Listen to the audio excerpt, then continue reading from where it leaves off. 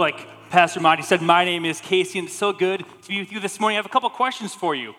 Have you ever gone to a restaurant, ordered a medium rare steak, and they bring you a well-done steak? Yes, boo is right. What about this? Have you ever told your child, maybe your teenage child, to do the dishes? You go to work, you come home, the dishes are still not done. Been there before? Right? Boo is right? Have you ever went on a trip and it took twice as long because of construction? Right? Have you ever started working out and 2 weeks later you step on the scale and nothing changes? Right? It happens, right? Have you ever expected Nebraska to beat Iowa and they lose by a last-second field goal? Like, oh my gosh, boo is right. If you're cheering for that, get out. Like, where's our safety team? You're not welcome here. But in all seriousness, we all have expectations. But what happens when our expectations go unmet? Unmet expectations can lead to disappointment and resentment.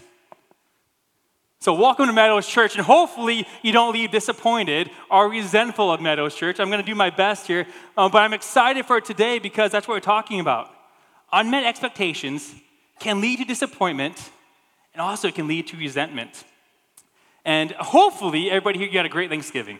Like hopefully you had time with family, friends, ate a lot of food. But with the holidays, especially Thanksgiving, there's certain expectations, right? You know, turkey and stuffing, pumpkin pie, hopefully a nap.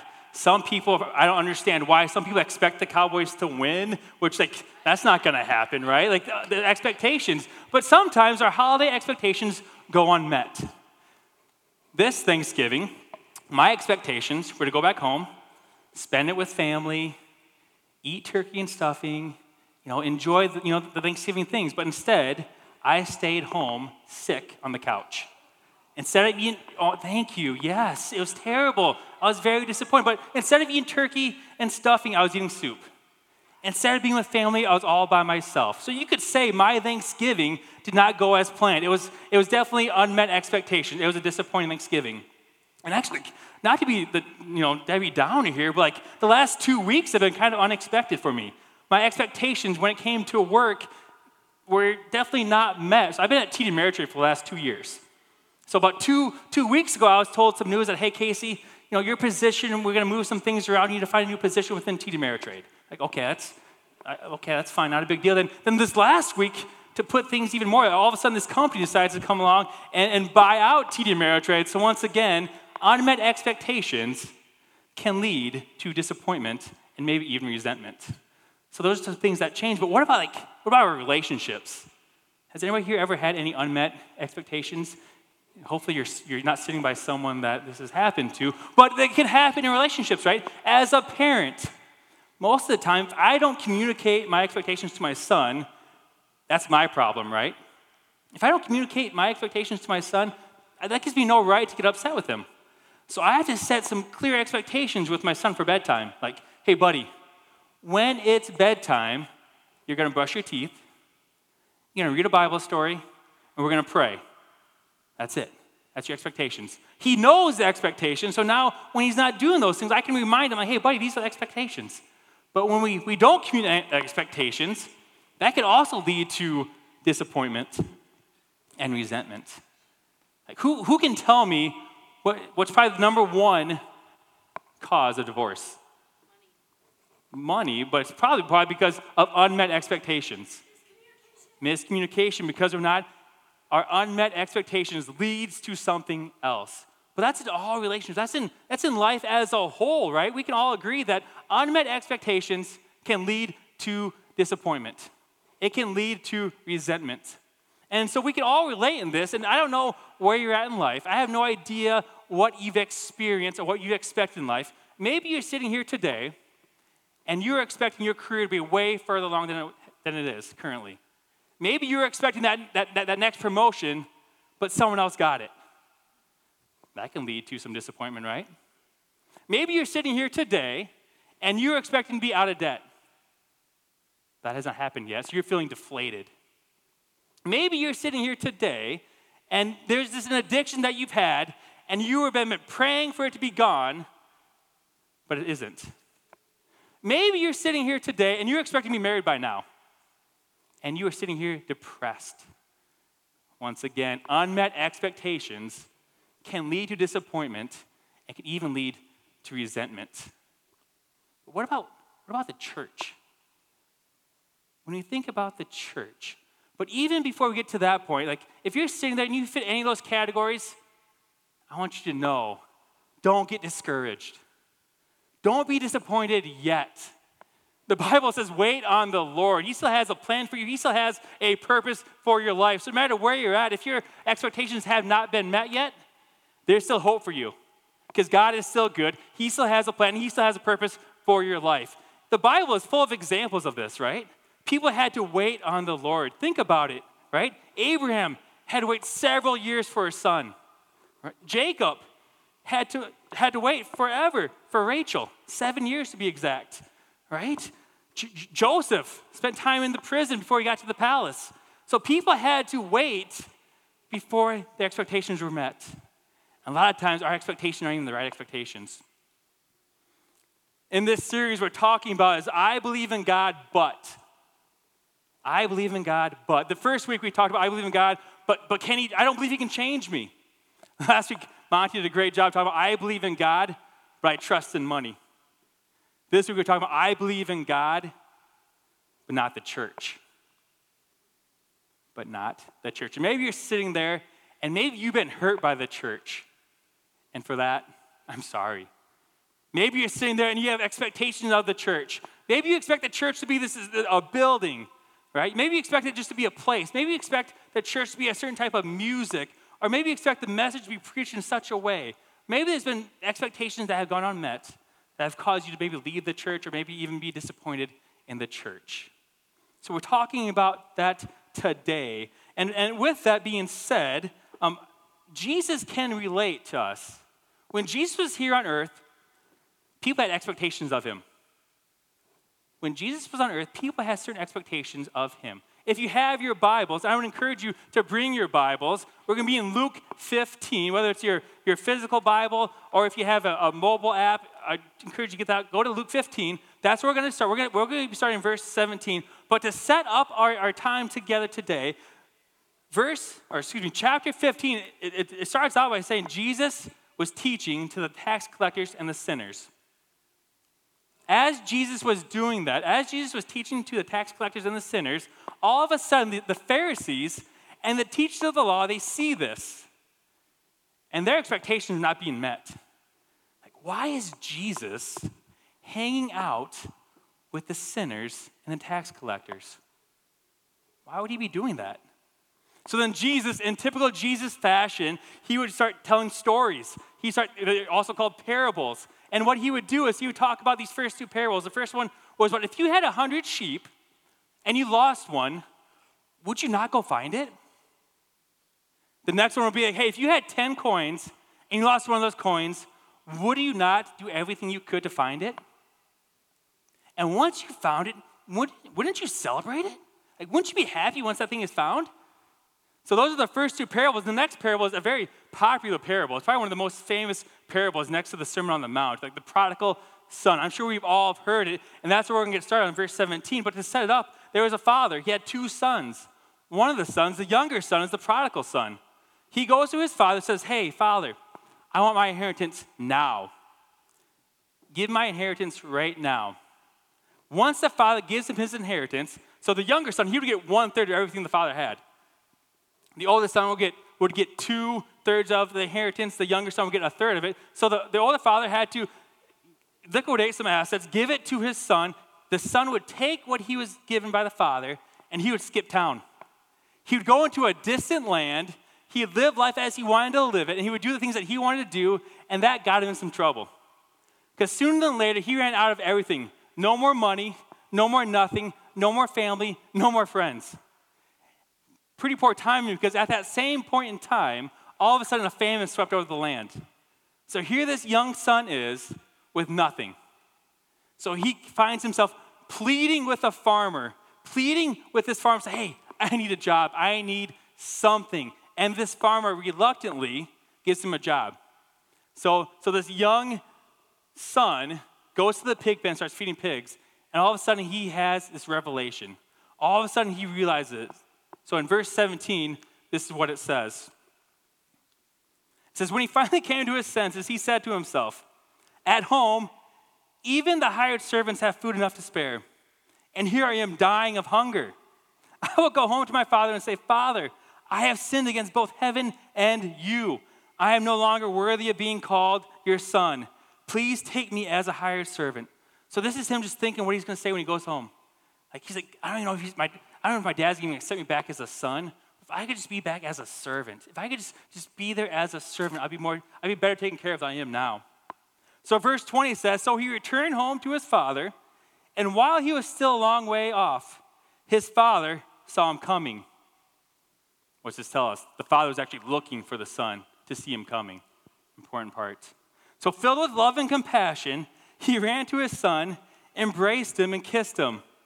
His son said to him, Father, I have sinned against both heaven and you. I am no longer worthy of being called your son. But his father said to his servants, if you remember what he was going to say to his father, the next line that the son was going to say to the father was, take me back as a servant. The father doesn't even let him finish the sentence.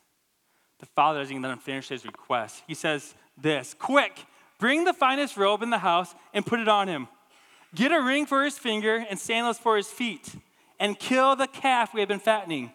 We must, say must. We must celebrate with a feast. For this son of mine was dead and is now returned to life. He was lost, but now he is found. So the party began. And I believe there's going to be a day here at Meadows Church when we read something from Scripture. We're going to start celebrating when we read it. Like that's something that we should be celebrating about because that is us. Right? When we come home, the Father celebrates, the heavens celebrate when 234 people come to Meadows and say yes to Jesus, the heavens are celebrating, right? That's something to celebrate. We will never stop celebrating that. Never stop celebrating that. And so the party began. In verse 25, meanwhile, the older son was in the fields working. When he returned home, he heard music and dancing in the house. And he asked one of the servants what was going on. He says, your brother is back. And your father has killed a fattened calf. We are celebrating because of his safe return. Verse 28. The older brother was angry. He was disappointed. He was resentful and wouldn't go in. His father came out and begged him. He pleaded with him, but the son replied, all these years I've slaved for you and never once refused to do a single thing you told me to. And all that time, you'd never given me even one young goat for a feast with my friends. Yet, when this son of yours comes back after squandering your money on prostitutes, you celebrate by killing the fattened calf. His father said to him, look, dear son, you have always stayed by me, and everything I have is yours. We had to celebrate this happy day, for your brother was dead and has come back to life. He was lost, but now he is found. Once again, that's something that we celebrate, that the lost has been found. And this is what Jesus is trying to tell the Pharisees and the teachers of the law. You know why I'm by these tax collectors? You know why I'm by these sinners? Because that's why I came. Right? He says, that is why I came. And we'll get to that here in a second. But so there's three characters, right? There's a repentant son, the righteous son, and the seeking and forgiving father. So the repentant son is probably all of us here, some of us here, where we thought we could do life better on our own, where we thought we had it figured out and we don't need community, we don't need family. So he took everything he had, he went and lived a life that he felt he could live, and what he found out was that he couldn't. He was alone, he was empty, and he was missing something. There was a void in his life. And that was me for the longest time. I grew up going to church. Grew up going to this church, United Church of Christ, back in Scotland, South Dakota. It was a very traditional church. But every Sunday, that's where we went. Went to Sunday school, went to confirmation. But as I got older, all of a sudden, just like the prodigal son, I felt like, you know what? I got this thing figured out. I can do life on my own. So for over 10 years, especially through high school and college, I was maybe not even a Christmas, Easter churchgoer. I was a prodigal son. I was trying to do life on my own. And maybe that's someone here. Maybe you grew up in church, and now you're coming back. Maybe you're coming back, and you got to know that your Heavenly Father has been looking for you. He's been waiting for you, and He's telling you right now, welcome home. We are so glad you're back. That's why every weekend we'll say, welcome home. Just like the Heavenly Father's arms open wide with love and compassion, welcome home. You are loved, you are wanted. And that's good news. Welcome home. But then, so we have the repentant son, we also have the righteous son. The righteous son. And when I think, if you go back to the repentant son, his expectations were, there's no way my father's going to expect me back. The righteous son, his expectations, why would you accept him back? Why would you? Listen again what the righteous son said. All these years, I've slaved for you and never once refused to do a single thing you told me to do. And all that time, you never gave me even one young goat for a feast with my friends. The righteous son missed it. His expectations, it was all about me. It was all about I. Listen to that again. It's like, you never did anything for me. It was all about me and I and what I get and what I get to do. The righteous son missed the boat. And that's where I think the church misses the boat as well. When we think the church is about us, it's all about me. We'll talk about that here in a little bit. So the righteous son was full of resentment. It was all about him. And then finally, when we talk about the seeking and forgiving father, he was seeking because he was looking. I guarantee you the righteous son never once even looked for his younger brother. Never even cared to go seek him. If you go back and look at that whole passage again, it doesn't even say, my brother. It says, your son. Crazy, right? Didn't even recognize his own brother. Your son. You did this for your son, not my brother. Wouldn't even acknowledge him. But the Heavenly Father gladly took him back. And that's the very nature of who God is. Right? That is who God is, welcoming back, making orphans adopted into the family. That's what the prodigal son was and is an orphan. And the loving Father will gladly accept you back, and He will gladly adopt you. And so that's why Jesus is telling this parable. That's why in Luke 19 it says this, verse 10, for the Son of Man came to seek and save those who are lost. That's Jesus. That's who He is. That's what the Father was doing. He was seeking after His Son. I guarantee you there wasn't a day that went by that the Father did not think of His younger son. I mean, He was just thinking, where is my son? I wish he was here with us. I wish he was part of the family. I wish he was a part of this. Jesus came to seek and save those who are lost. So if we were going back to our title today, is that I believe in God, but not the church. If I believe in God, but not the church. And maybe, like I said before, is that our expectations have gone unmet. We've expected the church just to be a building, an hour-long gathering. And if you come to Meadows, you know that's not true. Monty can be long-winded.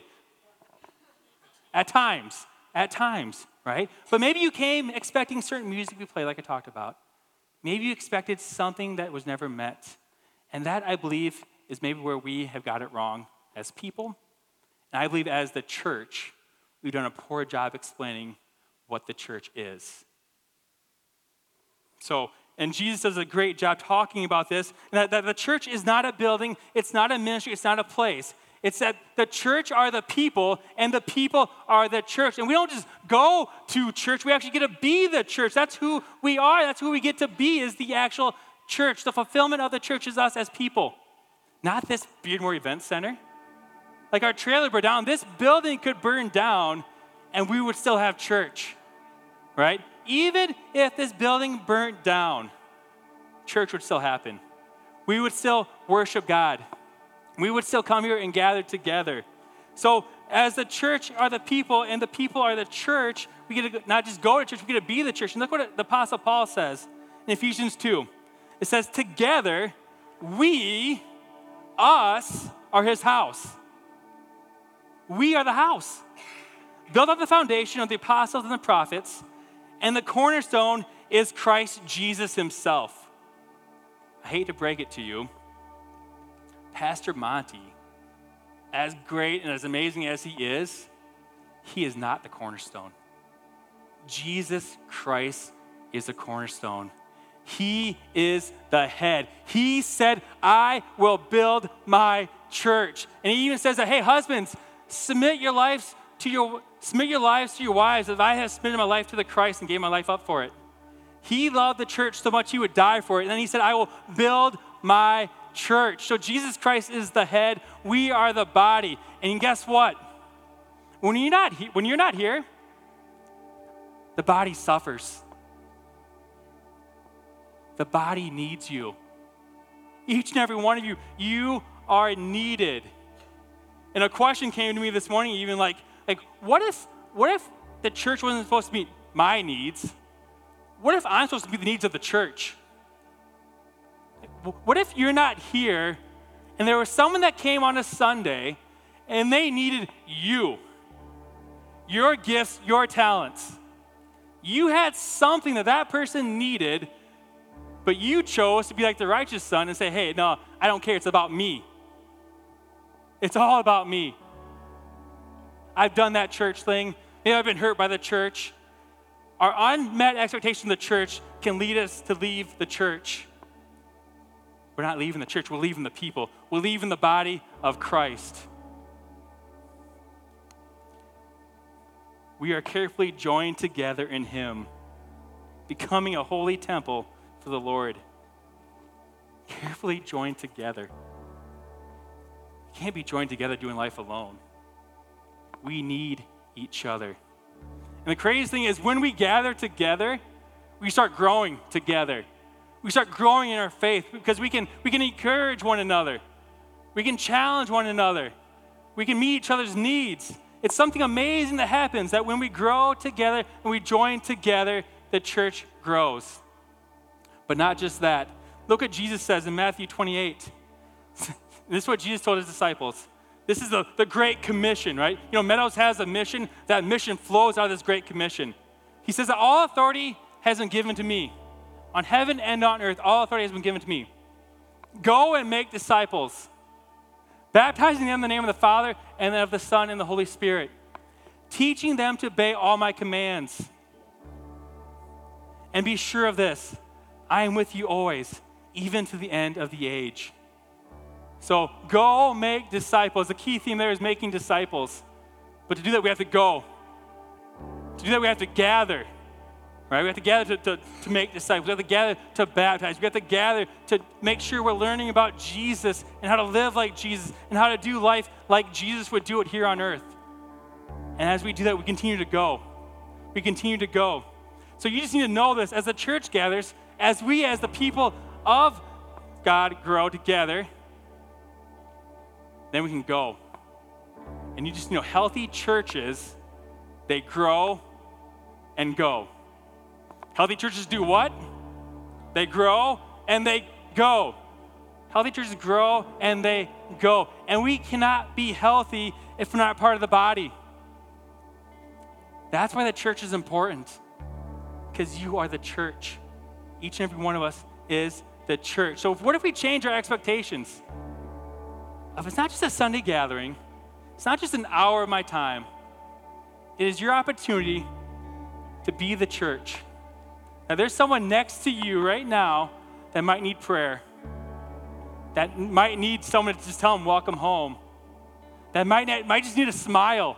Like, we get to actually be the church. We actually get to be the body of Christ. And that's just something truly, truly amazing. And I think once we change our expectations of the church, we're going to start expecting the unexpected.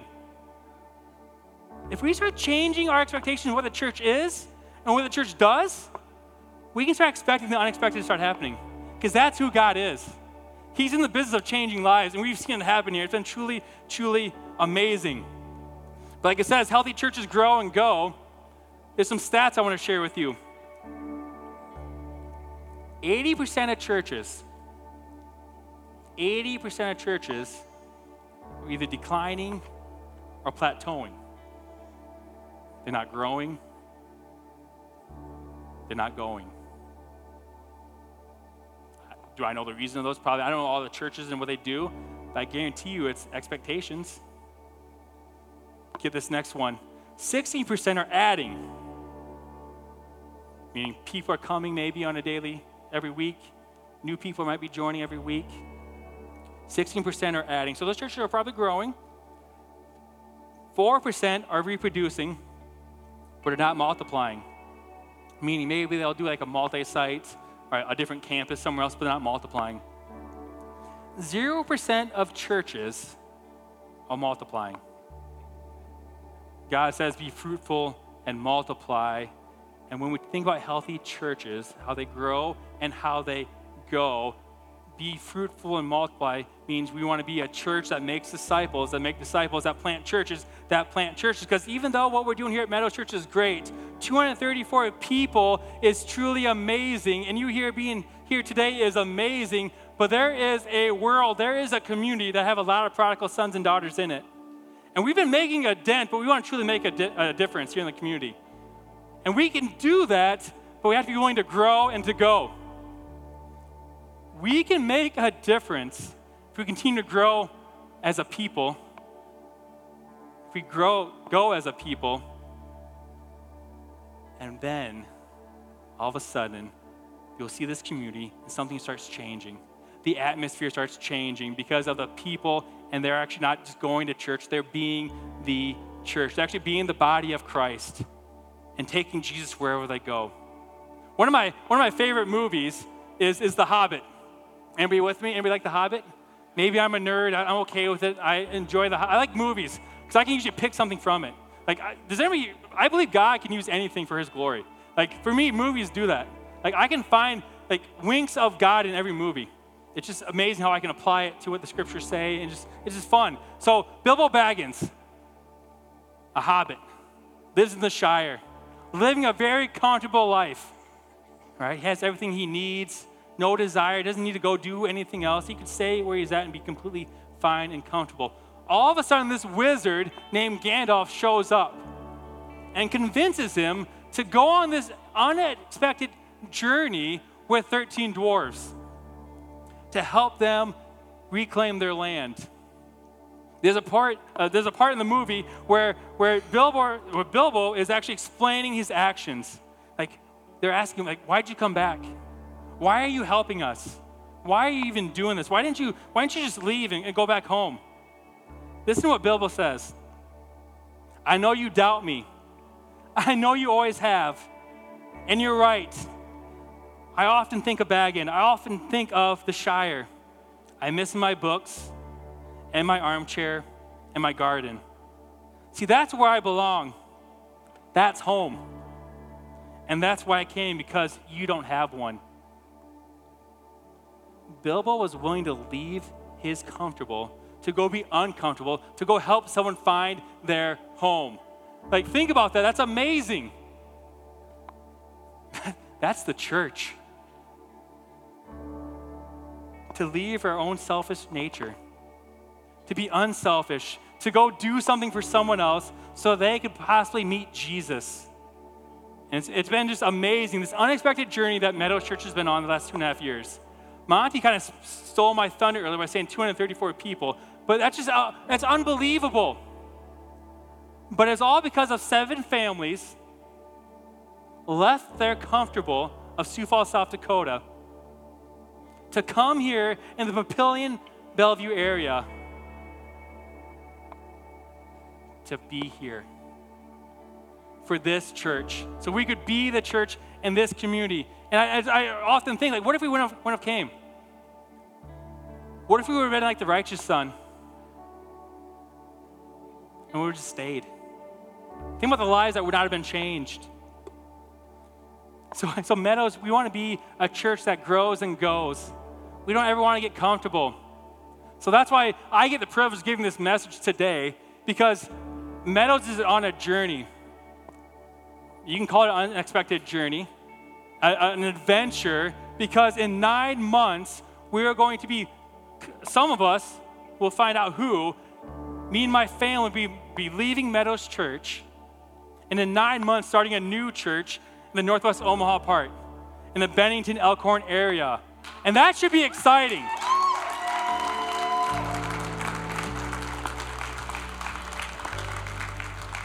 This is comfortable for me being here with you. But I know there's prodigals. Prodigal sons, prodigal daughters, people that don't know Jesus, that don't have a home.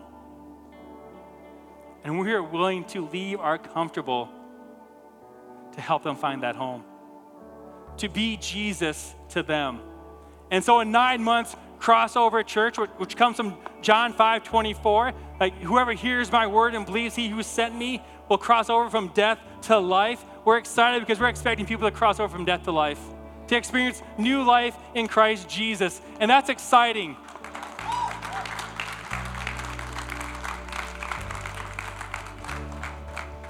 What's even more exciting is that everybody here, you have a purpose. Everybody here has a purpose. And for some of you, that purpose may be to go help start that church. For you, maybe it's to go be the church in that area. So in about a month, we're going to just start gathering together, having some meetings. If you want more information or you want to learn more about the plans and the vision of Crossover Church, write Crossover on your card. I would love to talk to you, be praying about it. But we're truly excited because we want to be like the Heavenly Father, seeking and saving, finding those without a home. So that's some of you here. Some of you may be interested in that.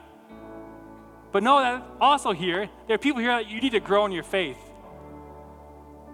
And you came here today like the prodigal son. You were far away from the Father. And the only way to get back in with the Father is to know Jesus and give your life to Him. When you say yes to Jesus, all you're doing is saying, hey, yes, I believe that, God, you sent your Son who lived a life I could not live. He went to the cross for me for the sins I've committed. He went to the tomb. That tomb is empty. And because of Jesus, I can have new life. And for someone here today, that's you. You need to say yes to Jesus. You need to grow in your faith. You need to trust Him with your life. But for everybody else here, we always say you have a next step. Maybe your go isn't to go to Northwest Omaha. Maybe your go is to join a dream team. Because once again, the body suffers when you're not part of it. The body needs you. So maybe your go is to join a dream team. Or maybe your goal is to take that next step. When we talk about tithes and offerings, we've probably done a poor job of explaining where some of that money goes. 10% of every weekend tithes and offering that comes in gets set aside for church planting, for multiplication. That's exciting. That's not just saying what we're doing, that's actually putting our money where our mouth is at, right? We believe in this. We believe the local church is the hope of the world. We believe there could never be enough churches. We believe every local community should have a local church with a local pastor. It's going to take many different churches to reach a community that says 50% of people claim no religious affiliation. So Meadows doesn't want to make just a dent. We want to make a difference. And we believe the local church can do that and will do that because it has the answer. That answer is Jesus. So today is your day to grow in your faith. Today is a day to go in your faith and to be a part of the multiplication movement. The body needs you. This community needs you. And we believe the best is yet to come. Let me pray for us. Father God, if someone would have told me 10 years ago I would be here in Omaha, Nebraska, I'd be up here giving a message, I'd be going to plant a church in a couple months, I laugh at them, give them a high five and tell them to get out of here. Because I was just like the prodigal son. I was so far from you. My expectations of the church were wrong. But God, I'm thankful that you, as the good Father, with arms open wide, welcomed me back into the community, forgave me for my wrongdoings, and said, not just, hey, don't just come and take. The body needs you. You have gifts, you have talents, you have a purpose. And God, so for today, I pray that someone here today, I pray they know they're loved. I pray that they know that they can find forgiveness. There is hope in the name of Jesus. They can cross over from death to life. And God, we all have a go. And so I just pray today that you reveal that to us. What is our next step? How can we be part of this body? How can our expectations change? Realizing that the church is no longer about us. If we look at the Acts 2 church, they were committed to gathering together, doing fellowship together, uniting together, meeting the needs of each other. That's the church. That's our prayer for Meadow Church. That's our prayer for Crossover Church. That's a prayer for all the churches in the world. We could be like the Acts 2 church, and we truly believe the local church is the hope of the world. Thank you for giving your life for it. Thank you that you said you would build it, and we truly believe the best is yet to come. Amen.